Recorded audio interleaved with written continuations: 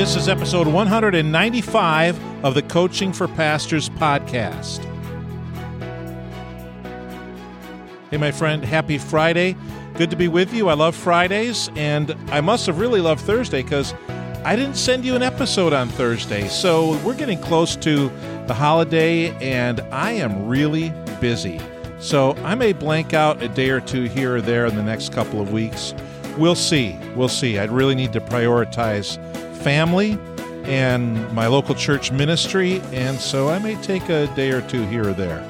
But today, I've got some quotes that you absolutely have to hear. I'm working on the final project for my final course in this doctoral program that I'm in, and as I'm looking over my notes from the class, I have all these quotes that I wrote down, and I picked just a couple of them for you because I think they're just that good.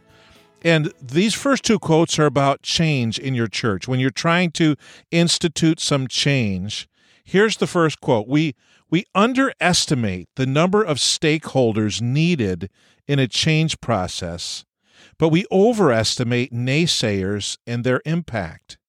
So people that are upset with change and they squawk and they're the squeaky wheel, we overestimate these naysayers. We overestimate the impact they're going to have. If you have 100 people and you've got 4 or 5 people that are squawking, man, it sounds like 50 of them are squawking, but they're really not. There's really just 4 or 5. And people know them likely. They understand who they are. They know that probably they're the ones that are always going to come out perhaps negatively or the glass is half empty perspective on it, and sometimes they just need to be heard. Well, we always need to hear the naysayers. We need to hear what they're saying just in case maybe they're right and we need to adjust something. But we can't overestimate the naysayers. We can't overestimate their impact. But what we can't underestimate is the number of stakeholders needed in a change process. So Kotter has written a book, Kottr, written a number of books about change, the 8 steps or the 8-step change process. And it always includes get your key stakeholders on board. And so you have to have the meetings before the meeting. You have to have communication with people. You have to over-communicate. You have to communicate with the right people. You have to decide who are the influencers, who are the stakeholders. So we can't underestimate the number of stakeholders we need in a change process, but we shouldn't overestimate naysayers and their impact either. And then in the context of change, don't use the word change, Pastor. Just don't use it. Say, we're going to innovate here. We're going to do an experiment. We're going to do a 2-month experiment. We're going to try something new. We've been doing it this way for a long time. Let's try something new. We're going to do a 3-week trial. Just don't use the word change. Call it an experiment. Call it anything else. And after a while, people may catch on, but you know what? When you don't use the word change, see what happens. Okay, here's a couple other quotes. Here's one. Your self-awareness is your ceiling. Oh, man, I like that one. All these quotes I like. That's why I typed them out as soon as I heard them. Your self-awareness is your ceiling. Once you don't realize the impact that you're having for good or for bad, your impact has hit a lid. And so as your self-awareness grows, your impact grows.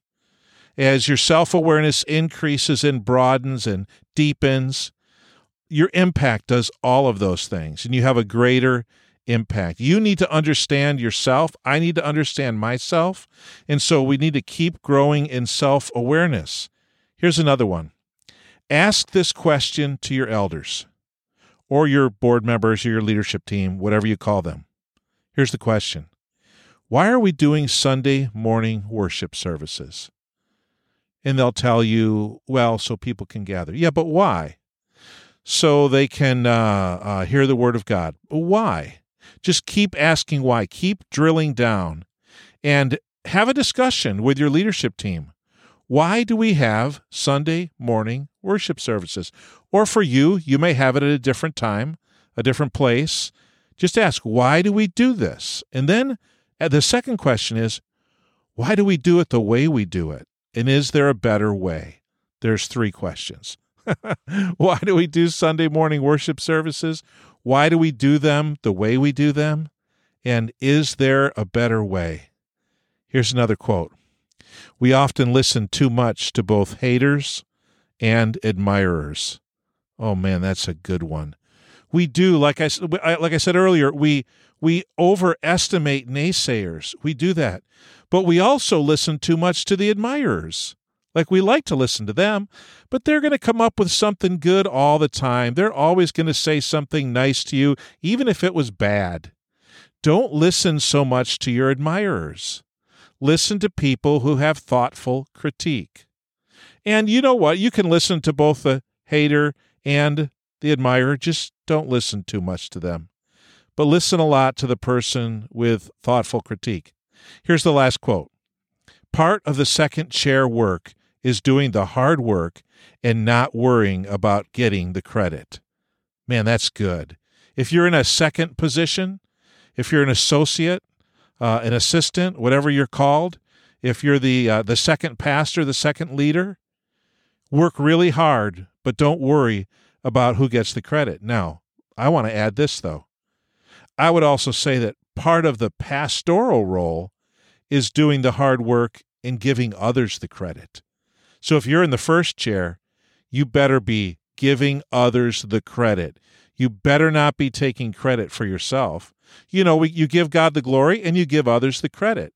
There's a bigness to that. There's a graciousness to that.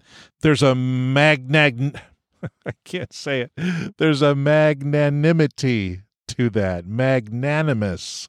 That's what you want to be, magnanimous. So share the credit. So again, these quotes, don't underestimate the number of stakeholders needed in a change, but don't overestimate naysayers and their impact. And don't use the word change. Use innovation, innovate, experiment, trial, anything. Just don't use change. Your self-awareness is your ceiling. Why are we doing Sunday morning worship services? And why are we doing them the way we're doing them? And can we do them better or differently? We often listen too much to both haters and admirers. And part of the second chair work is doing the hard work and not worrying about getting the credit.